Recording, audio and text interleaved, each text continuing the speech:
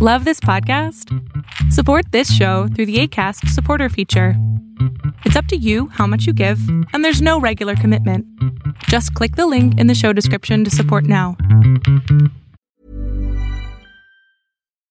Millions of people have lost weight with personalized plans from Noom. Like Evan, who can't stand salads and still lost 50 pounds. Salads generally for most people are the easy button, right? For me, that wasn't an option. I never really was a salad guy. That's just not who I am. But Noom worked for me. Get your personalized plan today at Noom.com. Real Noom user compensated to provide their story. In 4 weeks, the typical Noom user can expect to lose 1 to 2 pounds per week. Individual results may vary. There's never been a faster or easier way to start your weight loss journey than with PlushCare. PlushCare accepts most insurance plans and gives you online access to board-certified physicians who can prescribe FDA-approved weight loss medications like Wegovy and Zepbound for those who qualify. Take charge of your health and speak with a board-certified physician about a weight loss plan that's right for you. Get started today at plushcare.com/weight-loss. That's plushcare.com/weight-loss. plushcare.com/weight-loss. New U.S. sanctions on Iran took effect today, 6 months after President Trump pulled the U.S. out of the international nuclear deal. The sanctions target Iran's shipping, financial, and energy sectors, all key to the country's already struggling economy. The bombs, which the FBI referred to as improvised explosive devices, were sent to the FBI's bomb laboratory in Quantico, Virginia. We're in Mexico again tonight as thousands of migrants try to find a faster way to the U.S. border. The White House says it's now getting help from the Mexican government. Breaking news out of Pittsburgh. The man accused in the shooting at the synagogue in Pittsburgh is pleading not guilty, and he also wants a jury trial. You can see he's facing 44 counts. In the final seconds before the Boeing 737 MAX crashed into the water, it was traveling at more than 500 kilometers an hour. All 189 people on board were killed. You've now entered the House of Mystery. Crime, conspiracy, history, and science. With your hosts, Al Warren, Mike Brown, Julie Serve, Michael Butterfield, Dr. Joseph Usinski, and Michael Hawley. Heard on KCAA 106.5 FM Los Angeles, 102.3 FM Riverside, and 105.0 AM Palm Springs. Welcome back into the House of Mystery, and I'm Al Warren, of course, and co-hosting today we have Michael Butterfield. How you doing, Mike? I'm doing well. How are you? I am always wonderful. Not really, but people don't want to hear. Hey, so Arizona, everything good still down there? Yeah, still crazy. Yeah. Nothing's changed. So. Well, you got a good senator, so everything's good. Yes, we have 2 good senators. Yeah. Well, today we have a great show, action-packed, full show. We've got a legend, Mr. Peter Vronsky. Thank you for being here, Peter. Hi, Alan. Hi, Michael. Thanks for having me on. Oh, of course.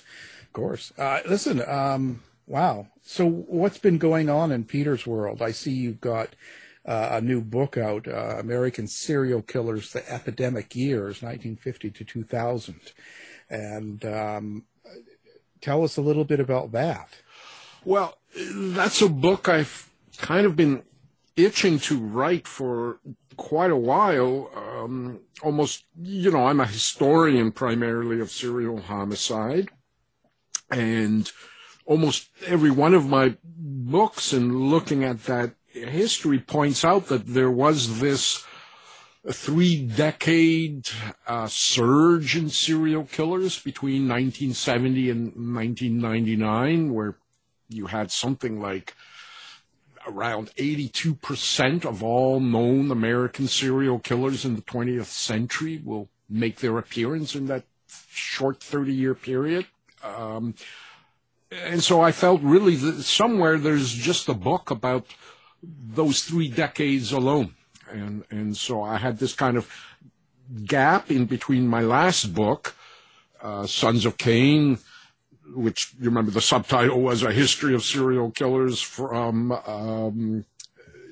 from the Stone Age to the present.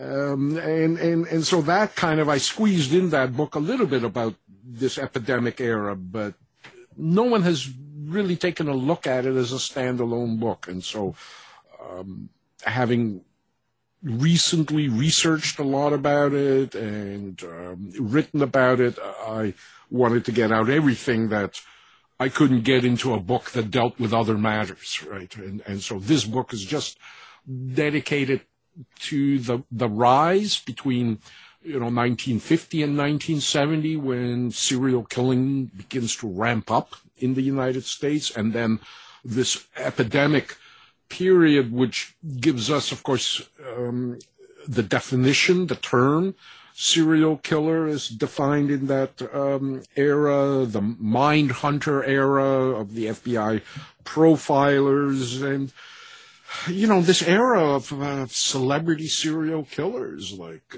John Wayne Gacy, Ted Bundy, Jeffrey Dahmer, all these serial killers that are kind of being recycled now on Netflix. There's very little new serial killer stories. We seem to retell the same serial killers of that era, almost like scary bedtime stories that children want to hear over and over. And in fact, there's a whole new generation of people as well who weren't even born when Ted Bundy was already put in an electric chair. They hadn't been born yet, who are for the first time learning about Ted Bundy and seem to be as fascinated with this era of serial killers as we were when it was happening, when we were of that age. Well, people love the classics, right? And America was great. Yeah, indeed. It's a period. Harold Schechter, who is a true crime historian, he kind of tongue-in-cheek coined it the golden age of serial killers, of serial murderers, and that was originally going to be the title of my book, but the publishers, kind of the editorial committee, balked. They say, well, you can't call it golden age. I was arguing with them, like, there's golden age of organized crime, there's a golden age of porn, there's a golden age of, genocidal killers. Why, and so we kind of settled on American serial killers, and then they balked again on the term the epidemic era. Right now with COVID, you can't sell a book with epidemic in the title. And I kind of, laughed. I mean, readers who are going to read about serial killers dismembering and cannibalizing victims are hardly going to get put off by COVID, right? Yeah. So the epidemic years stayed, but the golden age went. And I think it was a good compromise. I like the title better, American Serial Killers. It has was this something that only America had such a rise in, or was this around the world? No, there were places that also had kind of rises in serial killers in that era, like Germany, certainly England, Canada. It was not a uniquely American phenomenon, but certainly the numbers and, just the numbers per population.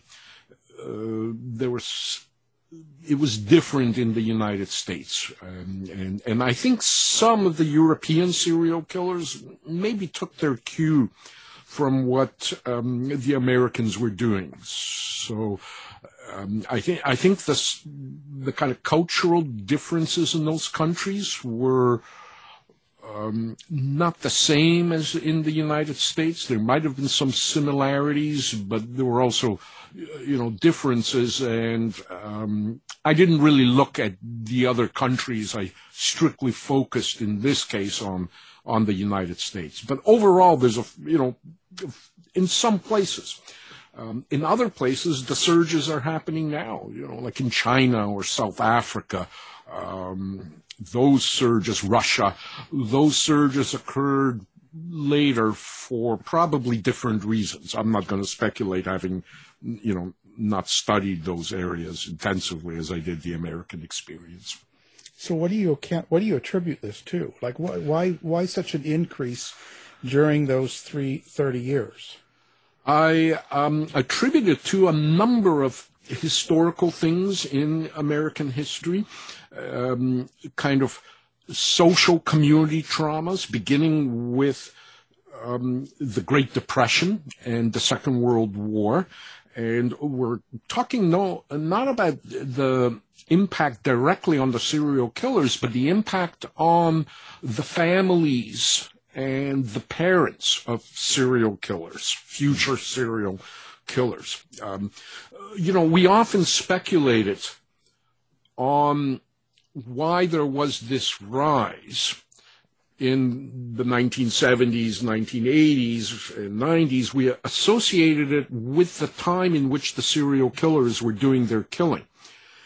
The kind of collapse of the American nuclear family, the sexual revolution, the youth revolution, the civil rights movement, rioting, the anti-war movement, the kind of hedonism that followed in the 1970s, the greed of the 1980s, 1990s, and so that, in a way, is certainly part of it, but the problem that I found in making that kind of contemporary association was that, serial killer psychopathologies develop when the serial killers are very young, sometimes as young as 5 years old. Mm-hmm. But they don't start killing, statistically, until they're around the age of 27, 28. That's the statistical average. So if you're going to look at someone like Ted Bundy, you've got to back him up to the time he was a child. And, of course, that takes us into the late 1940s, the early 1950s. Ted Bundy was born in 1946. He is the perfect example of a post-war child whose nurturing generation is traumatized by the war. His mother, it's unclear who Ted Bundy's father was. And it's suggested that the father was a GI who had encountered Ted Bundy's mother, and so we don't know. And so as I began to look at some of the serial killer child biographies, I began to see that many of them recalled their father returning from the Second World War in a highly traumatized state. And we underestimated the, first of all, we didn't have that term, post-traumatic stress disorder, PTSD. We didn't have that kind of diagnosis. Well, they call it shell shock back then? Sorry? Did they call it shell shock back then? Well, they called it shell shock. They called it neuropsychiatric wounding, but we didn't really understand the nature of post-traumatic stress disorder. We had terms like combat stress reaction, battle fatigue, battle neurosis. It was all rolled up into a general term called neuropsychiatric casualty. And an astonishing 37% of American ground combat troops deployed in World War II were sent home as neuropsychiatric casualties. Wow. In the 2013 RAND Corporation study of World War II casualties, this is very recent, neuropsychiatrically impaired GIs represented 30% of all service-connected active disability awards. So we had a lot of our fathers and grandfathers coming back without the benefit of a PTSD diagnosis or that kind of therapy. They were essentially given a medal, a parade, tossed a GI Bill, and told to suck it up in silence. Yeah. And so I began reading all these accounts, like, for example, Arthur Shawcross. His father returned from Guadalcanal in a very disoriented and withdrawn state. In fact, Arthur Shawcross's father had a whole other family in Australia, and he just left them there. He was there on leave. He married someone there, and just wandered away without a divorce, without anything. So, he returned. Shell-shocked is not a bad word for it. That's how he returned, shell-shocked. Edmund Kemper's father was at Anzio. He was actually a commando at Anzio and went through very heavy combat and returned back home.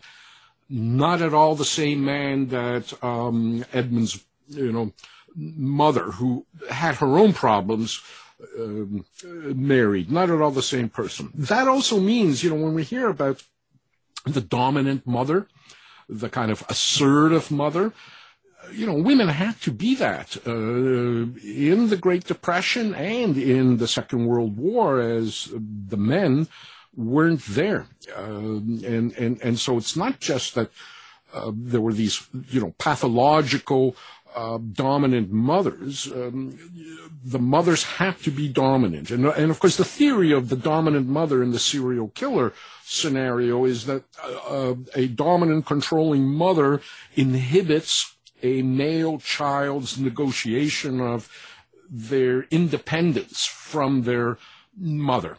And if that mother inhibits that striving for independence, the child becomes frustrated and develops these aggressive feelings towards their mother, which when they become as an adult, they supplant onto other female figures. Edmund Kemper, his last victim, was his mother. Or you take, Henry Lee Lucas, who's one of his first victims was his mother. So there is certainly some level of plausibility in that dominant mother theory. The other thing, of course, the Great Depression as well strips a generation of men of their pride. The ability to, be the bread earner in a family was a very male thing up until, the Great Depression. And you have a generation of men whose pride was broken by the Great Depression. Some of them couldn't bear it and just abandoned their family. And that's one of the things that in that FBI study, all serial killers mention, or I'm sorry, I shouldn't say all, but the great majority of serial killers mentioned that by the time they were 14 years old, their father was either totally absent or withdrawn completely from their family. So those two decades are one factor, because it's never one thing. The other factor, of course, is the ubiquity of this literature, popular literature in the United States, true detective magazines and men's adventure magazines that were sold in the mainstream. They were sold next to Life magazine, Time magazine, Ladies' Home and Garden Journal, and so forth. And these magazines essentially celebrated the abduction, torture, rape, and murder of women. Their covers, in the case of detective magazines, there would be models posed, often bound and gagged, beaten, and they would be staring out from the magazine cover towards the buyer, as if they are the buyer's, the reader's victim. In other words, you can have her for the cover price of the magazine. And then you had the men's adventure magazines that had painted covers. And in this case, it was the same theme. Women abducted, tortured, sexually molested, and murdered, but by Nazis or Imperial Japanese troops, North Koreans, Cubans, as whatever the flavor of the month in the decade was. So these magazines increasingly are found in serial killers' possession when they're arrested, starting in the 1950s. A lot of serial killers talk about how these magazines didn't necessarily trigger the desire to kill, their fantasies, but shaped their fantasies. It gave them a script to follow, to the point that I describe in my book the case of Harvey Glattman, the glamour girl killer in Los Angeles, who was so obsessed with True Detective magazine covers that he would pose as a photographer of True magazine covers and hire freelance models who he would tell them that he was shooting a True Detective magazine cover. They would allow him to bind them and gag them as in the magazine cover, and then he would step into his own magazine cover and rape his victims and then kill them, dumping them in the desert. And those photographs are, Harvey Glattman photographs are still circulating on the internet to this day because American press published them. Yeah. They're images. Terrifying too. I'm sorry? They're terrifying to look at when you know the context. Yes, when you know exactly, when you know the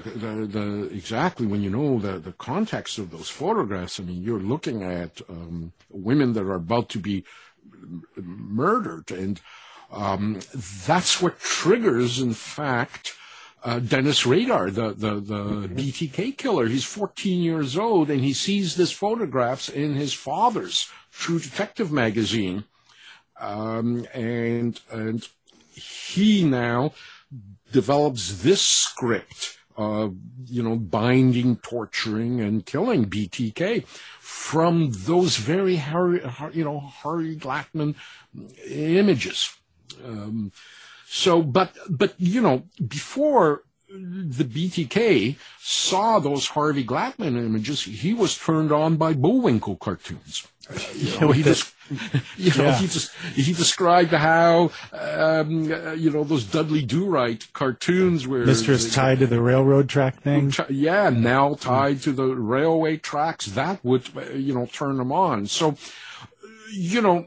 none of these things cause or make serial killers by themselves. Some are inspired by biblical passages.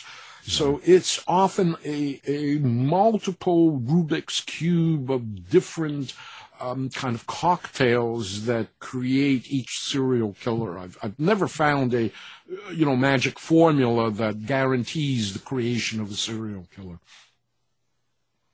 I wonder if with the current COVID and all the restrictions and all the events of the last few years, I wonder if that in itself will create some sort of a similar thing amongst the population in 20 years.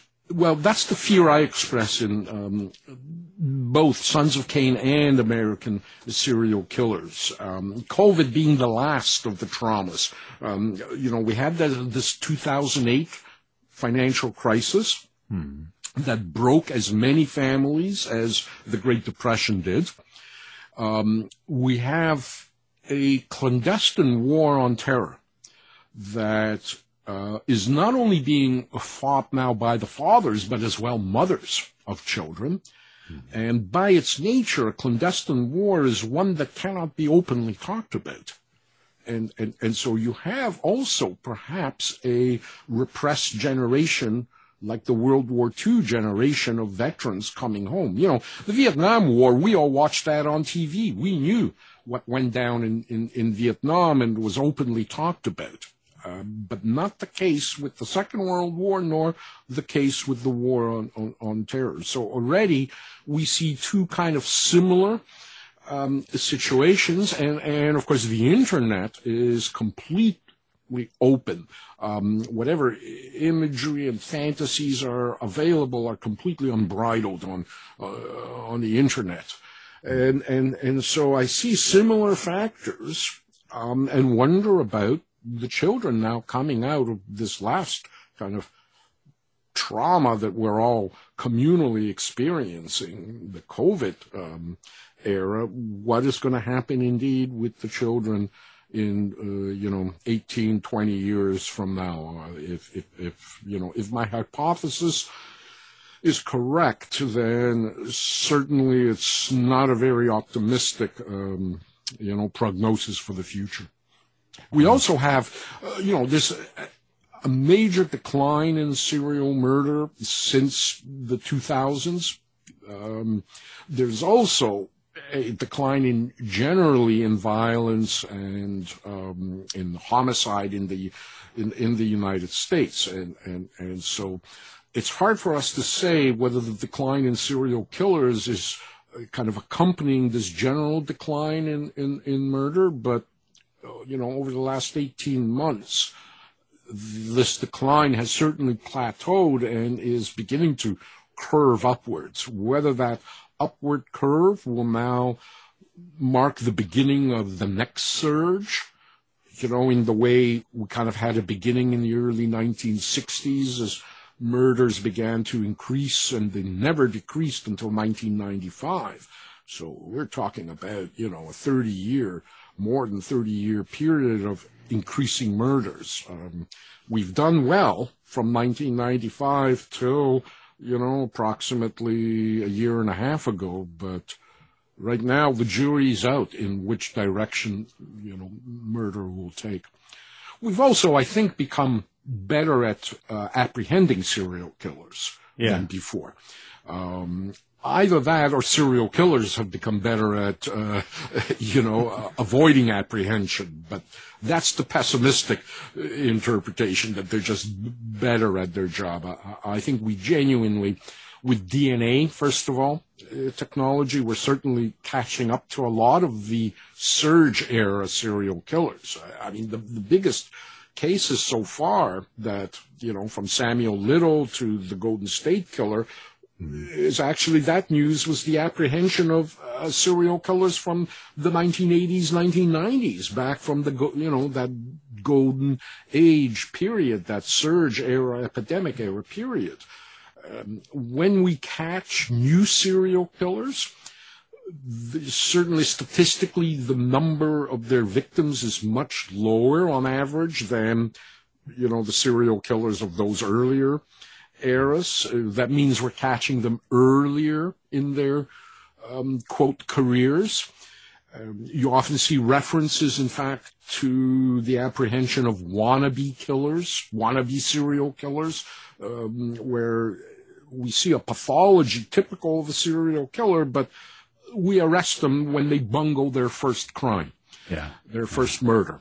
And so it's kind of speculative whether they would commit a second one or not, but we know the pathology well enough to say, it's a safe, educated guess that this guy would have gone on killing if we hadn't caught him. So we're seeing these early apprehensions, and it's not just DNA, it's as well the fact, central to any serial killer homicide investigation is connecting a number of victims to a single perpetrator. And, of course, everybody carries cell phones now.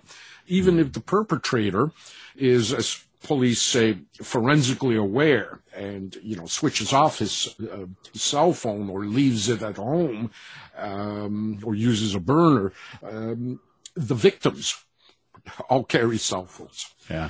And so cell phone data, tower hits are a big part of a serial killer prosecution now. In fact, lawyers complain to me that, they're given these massive bound volumes of cell phone data that... Hey, it's Paige DeSorbo from Giggly Squad. High quality fashion without the price tag. Say hello to Quince. I'm snagging high-end essentials like cozy cashmere sweaters, sleek leather jackets, fine jewelry, and so much more. With Quince being 50 to 80% less than similar brands. And they partner with factories that prioritize safe, ethical, and responsible manufacturing. I love that. Luxury quality within reach. Go to quince.com/style to get free shipping and 365-day returns on your next order. Quince.com/style. I'm Sandra, and I'm just the professional your small business was looking for. But you didn't hire me because you didn't use LinkedIn Jobs. LinkedIn has professionals you can't find anywhere else, including those who aren't actively looking for a new job, but might be open to the perfect role, like me. In a given month, over 70% of LinkedIn users don't visit other leading job sites. So if you're not looking on LinkedIn, you'll miss out on great candidates like Sandra. Start hiring professionals like a professional. Post your free job on linkedin.com/people today. If you're looking for plump lips that last, you need to know about Juvederm lip fillers. With Juvederm Volbella XC and Juvederm Ultra XC, your lip look, whether it's subtle or bold, can last up to 1 full year with optimal treatment and no additional maintenance. Find a licensed specialist and see if it's right for you at Juvederm.com today. That's JUVEDERM.com. Add fullness to lips in adults over 21 with Juvederm Volbella XC or Juvederm Ultra XC. Do not use if you have severe allergies or a history of severe allergic reactions, or if you're allergic to lidocaine or the proteins used in Juvederm. Tell your doctor if you have a history of scarring or taking medicines that decrease the body's immune response or that can prolong bleeding. Common side effects include injection site redness, swelling, pain, tenderness, firmness, lumps, bumps, bruising, discoloration, or itching. As with all fillers, there's a rare risk of unintentional injection into a blood vessel, which can cause vision abnormalities, blindness, stroke, temporary scabs, or scarring. For full, important safety information, visit Juvederm.com. Hey, it's Ryan Reynolds, and I'm here with Keith, co-star of my upcoming film, If, only in theaters May 17th. Do you want to tell people the big news? All right, I'll do it. Sign up now and you'll get unlimited for $15 a month and 6 months of Paramount Plus Essential Plan on us. MintMobile.com/switch. Upfront payment of $45 equivalent to $15 per month. Unlimited over 40 gigabytes per month. Face lower speeds. Videos at 480p. Active Mint customers by 531.24 get 6 months of Paramount Plus Essential Plan. Auto renews after 6 months. Offer ends May 31st, 2024. Separate Paramount Plus registration required. Terms and conditions apply if rated PG. They can't afford to interpret for themselves to, defend their client. It's very complex depth of data, plus the ubiquity of surveillance cameras. If you're going to commit a crime, you're often on video at that crime location before you even thought of committing a crime.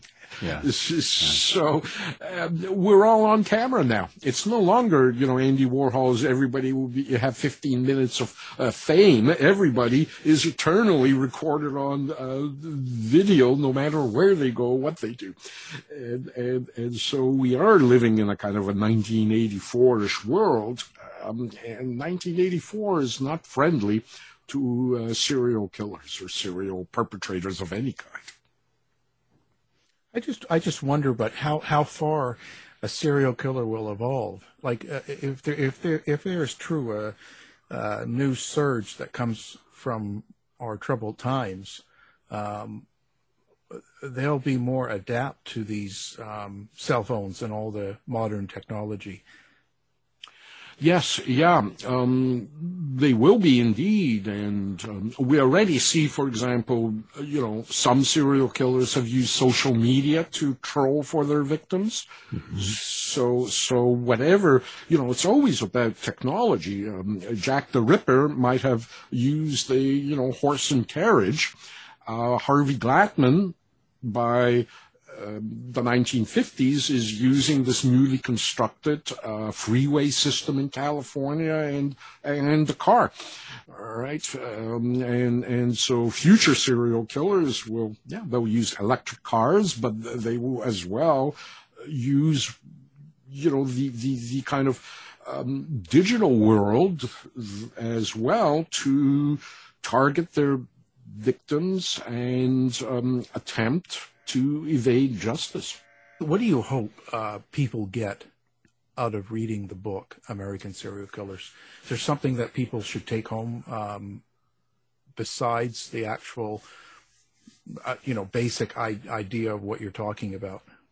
I hope that what people get, and, this is a kind of a very utopian thing, because often I'm asked, how do we prevent future surges? And the answer is, unfortunately, this utopian notion that we have to take care of our children better. You stop serial killers when potential serial killers are 4 years old, 5 years old. That's time. After that, it's too late. After that, they're often on a kind of psychopathological trajectory towards maturity as a serial killer, and it can be very difficult to undo the early damage. And so we need to protect our children better, nurture them in a much better way than we have been able to do. And that is such a, again, utopian concept. How are we ever going to do it? And you know, that makes me pessimistic about everything that is happening now and about this current generation of children growing up under the pressures that we have been seeing since, you know, essentially since 2008. It really seems to be almost a duplication of circumstances: war, economic trauma, again, the ubiquity of violence, imagery, all those things combined may shape the future pathological behavior of serial killers and how they'll script what they will do and what kind of evasive techniques they may adopt not to be, you know, apprehended. Wow. Yeah. It's just, so I just at this point, there's a real popular, I don't know, you know, everything is about true crime. It's huge in all over the U.S. and Canada. The media and the shows and the books and the podcasts, everything's going like crazy. Is that in itself something that is going to cause something, or is that just a reaction, do you think? Well, I think, as I say, those who will perpetrate those crimes will be nurtured by anything, you know, out there. I don't think our obsession with true crime, and I think that's the human condition. I mean, I think the greatest work of true crime literature is the Bible. You know, when you read the Bible, the first murder, crime and murder and every kind of moral depravity and its punishment there. I mean, it makes some of the stuff that you know, we read in modern true crime pretty tame compared to the Bible, and so I think humans have always been obsessed with the dark side and those who cross the dark side. It may be a way for us to measure our own, partly our own safety and maybe our own sanity, or the level of good and evil in ourselves that interests us in what Ted Bundy did and what Ted Bundy thought, and John Wayne Gacy and all these monsters. But I've always considered that our obsession with monsters as well had to do with actual serial killers. You know, vampires and werewolves are actually the organized and disorganized serial killers. It's the same topology of, you know, the kind of organized serial killer with social graces who can talk a victim into vulnerability. That's the vampire. You know, the vampire shows up at your door and he can't harm you unless you invite him into your home. Right? The disorganized serial killer who just blitz attacks his victims is the werewolf. And so in Sons of Cain, I looked at actual werewolf trials in Renaissance-era Europe when there was a system, and it was an ecclesiastical system that had to do with the prosecution of witchcraft and lycanthropes. Werewolves fell into that judicial process. And so when I looked at the trial transcripts of some of these werewolves, what they did was what serial killers do. And so I realized that people at that time could not imagine a human being doing what they did. And so they imbued these serial killers with these supernatural qualities of being vampires and werewolves. But if you read what they actually do and how they behaved, their relationship to other members in the community where they were apprehended, with the victims and so forth, you're reading serial killer accounts. So we've always had serial killers in our society, except we call them different things. Yeah. I have a quick question for you about, you've had a lot of background in film, and I wonder what you think about how serial killers are portrayed in film and television, and if that has any impact on this. Well, I think it depends on the era. When you look at something like Silence of the Lambs, that in itself made the serial killer as a kind of an anti-hero celebrity. Yeah. It's not Clarice Starling of the FBI who's the star of that movie, Jodie Foster. It's Anthony Hopkins' portrayal of, Hannibal the Cannibal. And in fact, there are two serial killers in that movie. One is a good serial killer, Hannibal the Cannibal. We, all would enjoy having dinner with Hannibal, as long as we're not on the menu. But having dinner with Hannibal the Cannibal. He's articulate, he's smart, he's witty. But remember Buffalo Bill, we wouldn't even want to be seen with Buffalo Bill, let alone having any kind of contact with him. So he's the bad serial killer. And so we get this kind of stream in culture of glorified celebrity serial killers, which, it's not a healthy thing, but, there's very little healthy in popular culture anyway. But you do get this kind of, mythology around serial killers, for example, that they're, super intelligent, super smart.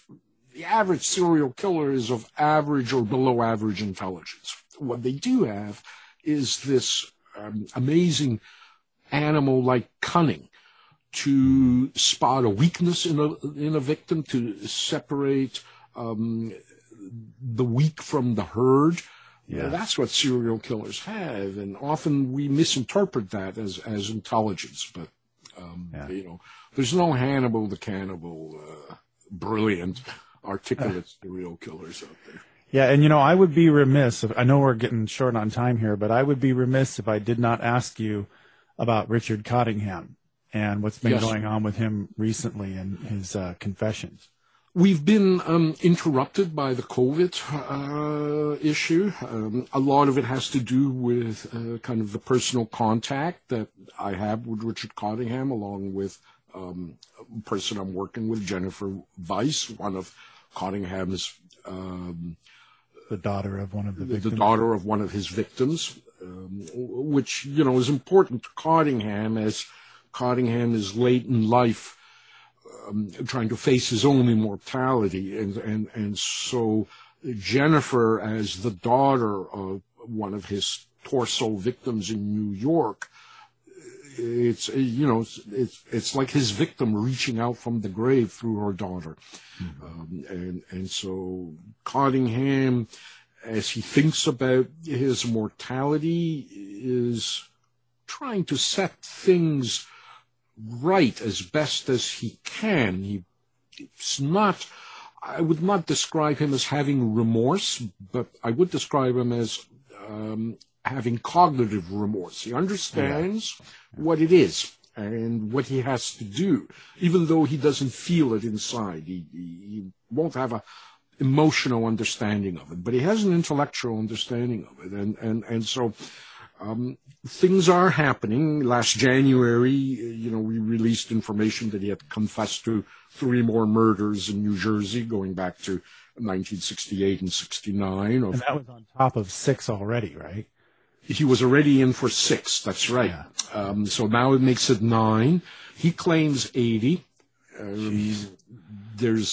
Things are on the move. We're all sort of girding up now, including Cottingham, for this COVID era to kind of ease a little bit, and for us to be able to conclude as best as we can what Cottingham has remaining to confess to. So it's ongoing and it's happening, and we're not just sitting around waiting. There's stuff that's happening that probably within a year will become public, and I'll be ready to write my book as well. This book I've been working on since I've met him in 2018.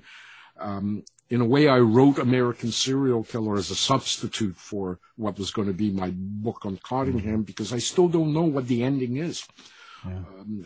I have the beginning, I have the middle. I don't have yet the ending as things are currently happening. Well, I hope you'll come back and update us. Yes, I hope I will too. I hope we do come to some kind of conclusive ending. It'll make it a lot easier for me to write the book, that's for sure, if I have an ending for it. Yeah, it's fascinating. Does it change you spending a lot of time with someone like Cottingham? Of course it's strange. And I think the strangest thing kind of is as well the kind of creeping normalcy of my conversations with him and our interactions, because as a serial killer, Cottingham is, very, quote, normal, in the sense that there's nothing twitchy about him. There are no kind of crazy flights of fantasy. Yes, he has a huge ego, but he appears to me as normal as he must have appeared to his wife and children. He raised 3 kids. He maintained a steady job for 14 years without anybody seeing anything unusual about him other than his, propensity to drink and gamble. And so there was kind of this rebellious aspect to non-conforming aspect to Cottingham in terms of the kind of petty things he did. As I say, he had mistresses as well, but his younger sisters adored him right to the end, and still cannot believe that their older brother committed these crimes. They're just, it doesn't compute with the reality that they saw. And I see that when I interact with Cottingham. I can't imagine how his family, believed him and liked him. He's a very amiable, good-humored individual, and I think that very amiability is exactly what lured all these victims into his web. Yeah. And didn't you, forgive me if I'm mistaken here, but didn't you speak from personal experience that he didn't seem like, didn't have horns and things? Didn't you have cross paths with him once before he was arrested? Well, yes. That's how I began writing about serial killers. I described Cottingham as, quote, my serial killer, in the sense he was a serial killer I had encountered briefly as he was fleeing the scene of the Torso murders. In fact, just before we went to record, we spoke about that movie I worked on in Arizona. It was partly shot in Toronto, partly shot in Arizona, and we would process there was a special processing called flashing that was used at that time, and Toronto labs didn't know how to do it. And so it was on that movie that I would be sent to New York to bring film to this laboratory and then wait overnight for them to process it and flash it, and then I would fly back with it to Toronto, right? And so on one of those trips down to New York, I ended up trying to check into a hotel one morning where Cottingham had just set these torsos on fire and fled with 2 severed heads, and we bumped into each other and on the elevator as he was fleeing. And that, the term serial killer didn't exist at that time. That was December of 1979. The term won't appear publicly, at least, in the law enforcement community. It's now circulating, but publicly, in public discourse, serial killer doesn't come up until New York Times uses it in May of 1981 to describe Wayne Williams, the Atlanta child murderer. And I had no sense of who or what serial killers were. For me, it was like encountering one of those Alfred Hitchcock movie monsters. We had serial killers, but we just didn't call them that. And every one was kind of an individual aberration. And so I became fascinated with, what the hell is this all about? And in fact, the first book I turned to was Ann Rule's The Stranger Beside Me, about Ted Bundy. And, that's one of the definitive books about a serial killer. Kind of starts a whole new true crime genre. But when Ann Rule published that book, the word serial killer does not appear in it. Even she had not yet heard that term or used it in her book. So once we have the term, we have kind of the, quote, diagnosis, we begin to understand that, serial killers can appear to be like us, among our neighbors and so forth. My encounter with Richard Cottingham, I did not associate him with what occurred, what I realized occurred some 10 minutes later upstairs in that hotel, because I just didn't have a notion of serial killers. I only connected him to it when I saw his photograph, at least a year later, once he was arrested and put on trial, when I realized, geez, that's the guy who annoyed me on the elevator. And he annoyed me because he held up the elevator up on his floor as I was waiting below. And so when he came down, I kind of gave him a dirty look. You jerk off. How long does it take to get on an elevator? It was probably 40 seconds, but I'm young, I'm impatient, So I did take a hard look at him, and I recognized him in the picture. But once I got up, to his floor and walked kind of into the smoke of the fire, I completely forgot about the guy on the elevator. I mean, I just made no association with the jerk off on the elevator with the potential of this monster that did what he did up on the 4th floor of the hotel. I would have probably, if I had been equipped now with the concept of a serial killer and so forth. John Douglas's and Ann Burgess's book, the one in which sexual homicide, sexual homicide patterns and motives, which kind of sets up the model for what used to be the FBI profiling system, organized, disorganized, mixed categories. That book only comes out in 1986. Mm-hmm. So, even the term serial killer, it comes out earlier than that book. And so once we begin to understand serial killers as a kind of species, we begin to have certain expectations of them. And had I had those expectations, I might have made that association with the guy on the elevator. I mean, I probably would have gone to the police the next day because I just, the next day I picked up the film from the lab and got on the airplane and went home. And my story to all my friends over drinks and dinners was about checking into a hotel with these burning bodies in it, or trying to check into that hotel with these burning bodies. The encounter on the elevator was completely forgotten out of my mind. I did not associate it with what happened upstairs. Yeah. I would have if I knew what serial killers were and how they functioned. Huh. Wow. Now, do you have a website people can come find you on, or how do you like people to come find you? Well, they can find me on, they can find my books on petervronsky.com. They can find my other stuff on petervronsky.org. All the websites are kind of interconnected, so either one, petervronsky.com, petervronsky.org. Okay, fantastic. We will have that up on our site as well, and the station. So has the COVID affected your writing? It's made it easier. I have,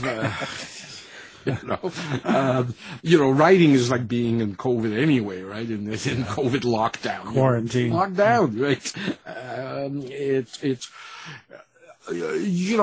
Most of the book I'm writing right now on Cottingham is very different in the sense that I'm interacting with this individual and I'm out in the field looking for bodies and, we're still searching for Dita Godarczy's severed head, which Cottingham is doing his best to help us locate, along with the other victim who's still unidentified. So this book is different in the sense that I have to be more out in the field, but my previous works were kind of academic research works. I never wanted to talk to any serial killers. There's enough recorded interviews with serial killers where the people who interview them essentially ask the same questions I would have asked. So there was really nothing that I had to ask a serial killer that hadn't been asked and responded to. So I didn't need to go out in the field. Even with Richard Cottingham, the only question I had was, does he remember me from that encounter?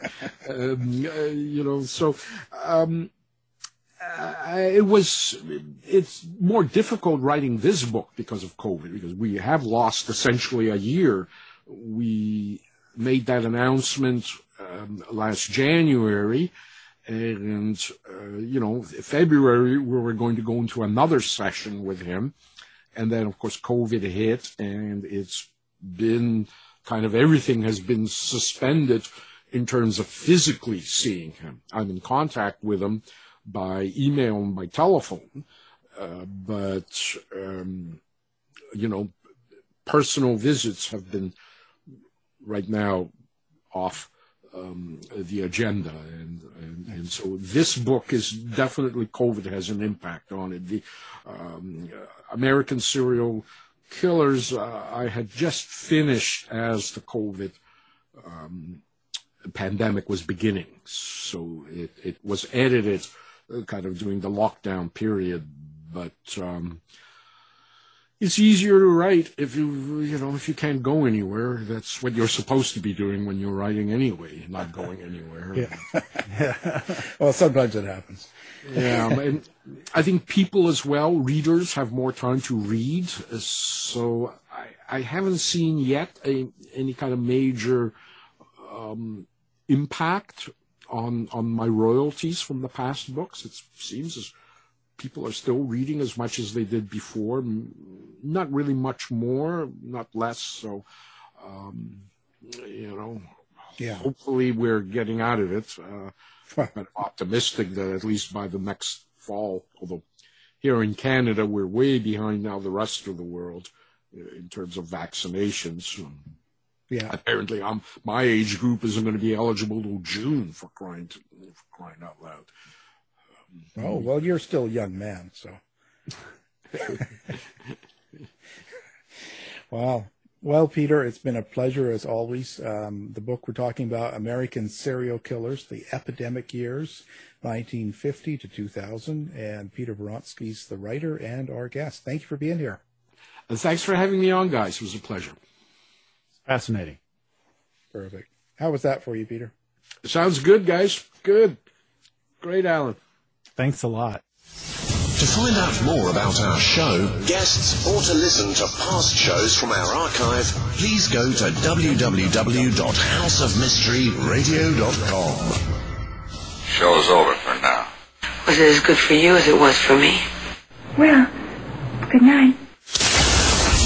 This has been a production of Something Weird Media. I'll be back. Hey, it's Danny Pellegrino from Everything Iconic.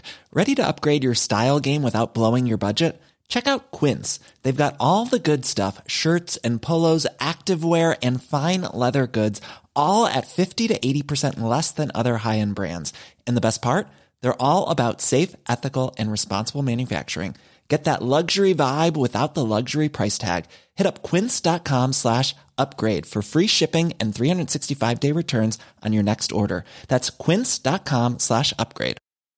Hi, I'm Daniel, founder of Pretty Litter. Did you know cats tend to hide symptoms of sickness and pain? I learned this the hard way after losing my cat, Gingy. So I created Pretty Litter, a health monitoring litter that helps detect early signs of illness by changing colors, saving you money and potentially your cat's life. Pretty Litter is veterinarian developed, and it's the easiest way to keep tabs on your fur baby's health right at home. Go to prettylitter.com and use code ACAST for 20% off your first order and a free cat toy. Terms and conditions apply. See site for details. Hey, it's Paige DeSorbo from Giggly Squad. High quality fashion without the price tag. Say hello to Quince. I'm snagging high-end essentials like cozy cashmere sweaters, sleek leather jackets, fine jewelry, and so much more. With Quince being 50 to 80% less than similar brands. And they partner with factories that prioritize safe, ethical, and responsible manufacturing. I love that. Luxury quality within reach. Go to quince.com/style to get free shipping and 365-day returns on your next order. Quince.com/style. You've been listening to the House of Mystery radio show. To find out more about our guests, hosts, or shows, go to www.houseofmystery.com. Show's over for now. Was it as good for you as it was for me? Well, good night. This has been a production of Something Weird Media. I'll be back.